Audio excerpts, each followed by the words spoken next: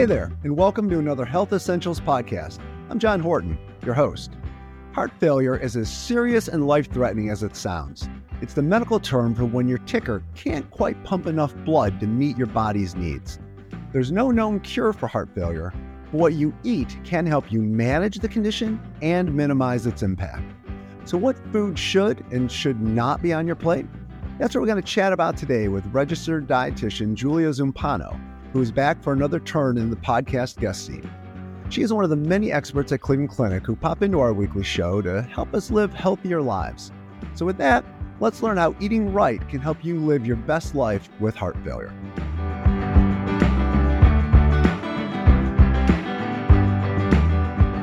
Welcome back to the podcast, Julia. I'm so glad you were able to carve out a little time on your calendar and come back and chat with us. Thanks so much for having me today, John. Well, we always love it. And today we are talking about what you eat and how it affects your heart. And I'm guessing that that is a topic that comes up every now and then, given your role as a preventative cardiology nutritionist. It sure does, all the time. So do most people think that there is that sort of connection? I mean, you think when you eat, you think of your stomach. I mean, you don't think of food affecting your heart. It's that big of a thing? Absolutely. Everything we eat affects our whole entire body, including our heart. So really, we want to make the best choices we can to support all of our body, including our heart. Just to kind of get us started, from what I read, it seems like there's one tip in particular that is just the big one, which is reduce sodium intake. Tell us why. Yeah, so sodium is an extremely important mineral to reduce in your diet when you have heart failure. So sodium is responsible for the balance of fluid in the body. So the more sodium we consume, the more fluid we can absorb and hold on to into our bodies. Now, if we are not very efficient at getting rid of the sodium, it can cause more fluid buildup and increase your blood volume, put more pressure on your blood vessels. It can also put more strain and pressure on your heart to pump this extra blood, and your heart gets tired. So it starts to pocket this extra fluid in certain spots in your body. It could be your hands or your feet, could be your chest or your lungs, your abdomen. We can carry fluid in all of those areas. So if your heart is not working appropriately to remove this extra fluid, then we want to reduce your sodium intake to reduce the amount of fluid retention that we will have in the body. So obviously, you want to cut down on your sodium. And let me ask you this, I think a lot of people kind of confuse sodium and salt, and they think that they're the same thing, but they're not, right? Sure. So salt is made out of sodium chloride. So salt essentially is a form of sodium that we can consume in the diet. So we want to be very cautious on how much salt or table salt we're using. All forms of table salt, whether they're Himalayan or pink or sea salt, they all contain sodium. So you want to be mindful of all of them. Sodium can also be used as a preservative in many foods. So although we may not be adding sodium, we could still be consuming a very high sodium diet because the food that we're consuming already has the sodium added as a preservative. Well, and that's where I think a lot of the misunderstanding comes in. People think to just go low sodium, it's just a matter of kind of hiding the salt shaker that's on your table and putting it away. But it sounds like you need to do a lot more than that. And I'm guessing then this is where we start talking about reading food labels and looking for sodium in food there. Absolutely. The first step is definitely to omit the salt shaker or any forms of added salt. We want to be sure that we're looking at other seasonings too that are in our cupboard, because there's a lot of spice blends and seasonings that contain salts mixed in with other herbs. So we want to be mindful of those as well if they're containing salt. Next, we do really want to look at those nutrition labels. We really want to read the labels for sodium. And my general rule is to try to keep a single food item under 140 milligrams of sodium per serving. So we really want to look at that. So an average amount of sodium that someone who is on a heart failure diet or plan should limit to is about 2,000 milligrams per day. So that comes out to be less than what's in a teaspoon of salt. So a teaspoon of salt has 2,300 milligrams of sodium in it, just a small teaspoon. So that's why it's so important to omit any added salt first, and then to start to look at labels and really compare labels and really look for that sodium milligram dosage on the label. Another thing you want to look at is the ingredient list and make sure there aren't any ingredients that say salt or sodium-based ingredients. So, and if there are, and there's just a small amount, we know kind of what that criteria would be, that cutoff of 140 milligrams of sodium per serving of a single food item. We do kind of lump that together, maybe look at a whole meal and combine that, keeping a meal around 600 milligrams of sodium or less. But, that can be variable meal by meal, day by day, as long as you keep your day's allotment below 2,000. I can't believe that 2,000 milligrams sounds like it should be a lot. I can't believe it's less than a teaspoon. That's incredible. Yeah. And teaspoons add up so quickly. I often advise my patients to fill an empty salt shaker with about 1/4 of a teaspoon of salt. And that provides them a little less than 600 milligrams of sodium. And if they wanted to have that a little allotment of salt that they can use day by day, that gives them a little bit to add for the day. But then they would need to further reduce their daily intake to about 1,500 milligrams. That's a fabulous tip, Julia. And I know you mentioned a little bit about how sodium can be hidden in foods. And I know a lot of times I'm amazed when I look at the food labels for some kind of prepackaged or processed foods with just how much sodium is in there. I mean, it's staggering sometimes.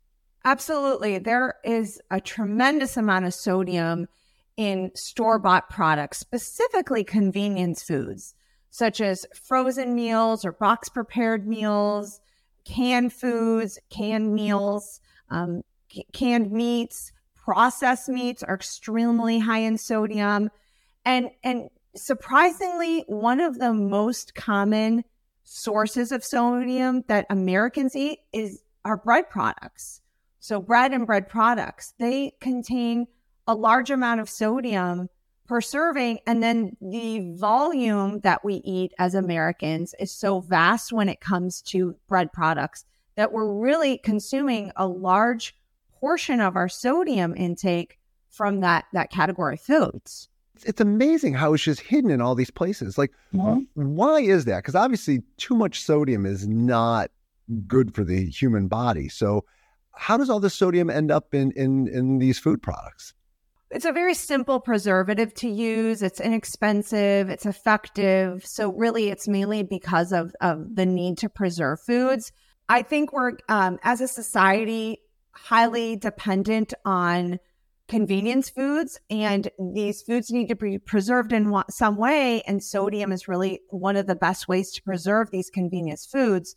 So we want to try to take a step back and see if we can add a couple steps to the preparation process with our meals, and we can save a tremendous amount of sodium in our day that way. Well, since we can't take you with us every time we go to the store, as much as we would love to, because I think then we'd know we were getting good stuff.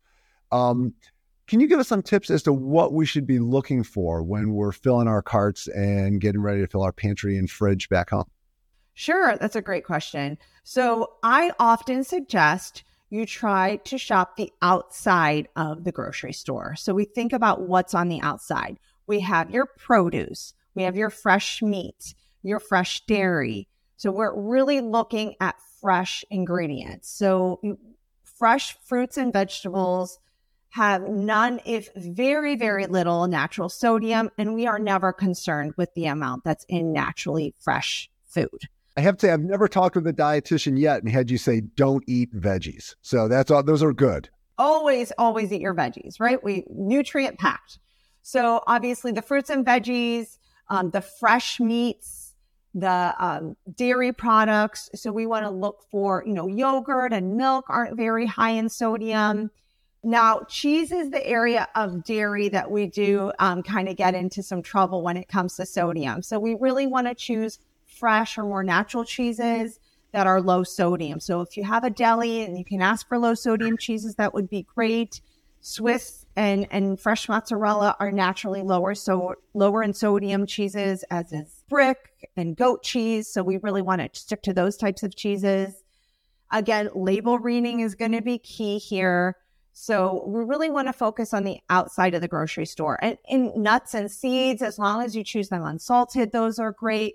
Grains that are fresh grains, like just plain brown or wild rice or oats, again, very, very low, if any, sodium at all. If you're going to choose like beans, again, dried beans if you can, that can be kind of a tedious process to cook the beans yourself. If you're going to choose canned foods, just because you really do need that convenience factor, there are low sodium or no salt added canned foods, specifically things like beans or vegetables if you're going to make a soup, or even broths if you're going to make a soup. So you really want to look for that low sodium or no salt added when it comes to canned foods. And there still can be incorporated and give you the convenience without the added sodium. And I know you had mentioned rice, and rice is always one of those things that amazes me, because I know if you just get regular, like long grain rice and just, plain rice, I'd imagine there's like very little sodium in that, as opposed to if you get one of those pre-done boxes, and those are the ones that always just blow my mind when I look at the sodium that's in those. So I take it, okay, so do the things where you have to cook it and you have to prepare it, as opposed to where it's pre-done. Yes, those dry powder packets in side dishes, like the rice you mentioned, or even the noodle packets, or even the potato pallet packets, like those scalloped potatoes, anything that has that dry powder packet, that's most likely going to be loaded in sodium. So you really want to cook everything fresh on your own if you can. If you can't, or you have a whole cupboard of those box prepared side dishes, you can make the rice or the potatoes or the noodles and either use half the packet or quarter of the packet or none of the packet at all, and just season it on your own with what you have in your cupboard that is low sodium or salt free. See, it's these great tips why we keep asking you to come back. So you were talking about preparing foods there. So even if you get the best ingredients at the store, obviously you can mess that up if you prepare it incorrectly. So what sort of things should you be looking at once you get it home and you start getting your meals together when you're cooking with the food, like what you should avoid using, what you should lean toward using? Obviously, we want to look at, of course, any high sodium condiments or additives you're putting into your food. So salt, we've already addressed that, but there's a tremendous amount of condiments that are very high in sodium. Sauces, salad dressings, such as like a teriyaki or a soy sauce, Worcestershire sauce, bouillon cubes or the jarred bouillon, those are extremely high in sodium. Some of the seasoning salts. So all of those products, even things like salad dressings, have a tremendous amount of sodium. Marinades. So you really want to take an extra look at what you're adding to that fresh meat to marinate it in, or what seasoning it with. So really looking through the cupboard, reading labels, looking at the ingredients, and being very aware of which condiments are very high in sodium, and being able to find good alternatives or replacements for those. And like I mentioned, herbs and seasonings are a great way to go. They don't have any sodium. Low sodium broths of all kinds are great. I often recommend something called coconut aminos. It's a alternative to soy sauce. It's not necessarily low sodium, but it's drastically lower than traditional soy sauce. So I recommend that often. Has a very similar taste. I also recommend something called nutritional yeast. Nutritional yeast is often used for plant-based diets, for a cheese alternative, but it's really just a seasoning and a spice and can almost taste a little cheesy. and it has very, very little sodium. So I often recommend that as a nice spice, especially if you're trying to back up on cheese and you want something that's kind of going to give you a little bit of that similar flavor. I'd recommend that a lot. So looking at fresh herbs, again, seasonally, we're walking into a season now, spring and then summer, where we can get a lot of fresh herbs. Fresh herbs add so much more flavor than dried herbs. So using fresh herbs as often as you can is going to add so much flavor that you won't need so many condiments and sauces and additives to your foods to add flavor. Fresh always seems to be the way to go. So we've talked about kind of what to do with that. What food should you absolutely look to avoid when you're at the store? Well, when you're grocery shopping, you really want to look to avoid those very heavily processed meats. So those can be loaded in sodium. That's lunch meat you're talking about, right? Lunch meat and hot dogs and sausages. Yeah. It could be deli meat. It could be deli meat, but it also could be processed meats like in the form of bacon or sausages or hot dogs. Those are also high in sodium as well. So that's probably one of the biggest categories that I think on average Americans consume greatly that we really want to avoid. Even the low sodium versions of those can still contain a large amount of sodium. So that doesn't mean we have to completely avoid those, but just be mindful of that. If you're choosing the low sodium variety, just know that they still do have a good, decent amount of sodium. So just be mindful of portion and frequency of those foods. Where do those fall in you had said the 140 milligrams kind of to shoot for the bar. I take it most luncheon meats would be far over that? Well over that. Yeah. Even the low sodium versions are going to be well over that. So they'll probably be like in the 300s, maybe 400s per serving. Like a good example is soy sauce, right? So I have a lot of my patients say, oh, I use low sodium soy sauce. Well, a teaspoon of soy sauce has about 1,000 milligrams of sodium. Wow. The low sodium soy sauce only has half the sodium. So it's only cut out 50% of the sodium, but it's still over your meal's allotment in a teaspoon. So you just want to be really, really mindful, even though it says low sodium or 50% less salt. If you're starting with a product that has half of your day's allotment in a teaspoon, you're really not making huge headway towards a low sodium diet when you're choosing such high sodium condiments. Half is better, but it's not getting you where you need to go. Yeah, it's just such a large contributor that you are going to have to limit so much in other areas that I often recommend, pick and choose where your favorite sodium foods are, your favorite sodium choices are, whether they're in a food or you just like to add salt, and give yourself an allotment for that, like a little bank of sodium for that, and then adjust the rest of your day to be able to incorporate that on a regular basis. So it's not about deprivation. It's not about just avoiding everything. It's about getting the knowledge and education on what a low sodium diet means and how you can start to incorporate the foods that you really enjoy and want to eat by backing off on other areas. So you can still enjoy the food, because we really want to find joy in what we're eating. It's very important to still be happy and joyful around food. And oftentimes when we feel so restricted, that joy is unfortunately taken away. Yeah, no, that's great advice. So you should learn to embrace that pinch as opposed to that long shake that a lot of people do. Absolutely. Yeah. And as you go on following a low sodium diet, your taste buds will change, and something that didn't taste salty to you in the past will taste extremely salty to you after adhering to a low sodium diet for even a week or two. Wow. It's amazing that your body and your taste buds adjust that quickly. Mm-hmm. And, the benefit of expelling out all the extra fluid you're losing, you'll feel so much better. You'll be able to breathe better, move better. It'll all just come together, and it'll be more reinforcing as well. As you feel better, it'll be easier to follow the restriction.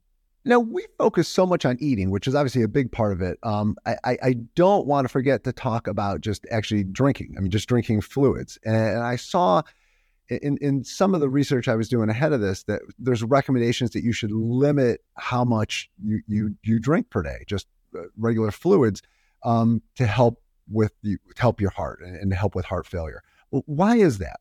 So a note on fluids, not everyone needs to follow a low fluid diet. So some patients need more support when it comes to restricting fluid because they're still holding on to so much extra fluid, and the mechanisms that they're using to help expel the fluid may not be working as efficiently as the clinician may hope for. So not all heart failure patients need to be on a fluid restriction. So that's something really important to know. You can ask your doctor. I'm sure your doctor will advise you towards a fluid restricted diet when you need one. But I would say probably 50% or less of my heart failure patients are also actually on a fluid restriction. But the reason for following a fluid restriction is that if you are retaining fluid and your body's having trouble getting rid of it, and you're consistently adding more fluid, it's just going to cause your body to retain more fluid. So by restricting your fluid intake, we restrict the fluid ability for more fluid retention. That makes a lot of sense. So you've given us a ton of low sodium information to digest. So before we kind of say our goodbyes, is there anything else you'd like to add? Well, one last note, and I always like to add this little tip when it comes to any dietary changes. When you're making a change in your diet, even if it's a long-term or short-term plan, we're starting new foods and we're trying new things. And oftentimes we may not enjoy them the first time we try them. But I think it's important to try something at least more than once, whether it's a new recipe or a seasoning or a sauce or whatever it may be. Give yourself at least 2 times to try something new before you discount it or dislike it. So, have an open mind, keep an open mind, and keep a very flexible goals when it comes to nutrition. Perfect way to wrap things up. So thanks again for joining us, Julia, and I look forward to having you back. Thank you so much for having me. Millions of people are living with heart failure, and those who do best in this situation typically make dietary changes to minimize it. The choices you make at the table will go a long way toward determining the life you can live with the condition. Till next time, be well. Thank you for listening to Health Essentials, brought to you by Cleveland Clinic and Cleveland Clinic Children's. To make sure you never miss an episode, subscribe wherever you get your podcasts or visit clevelandclinic.org/HE podcast. This podcast is for informational purposes only and is not intended to replace the advice of your own physician.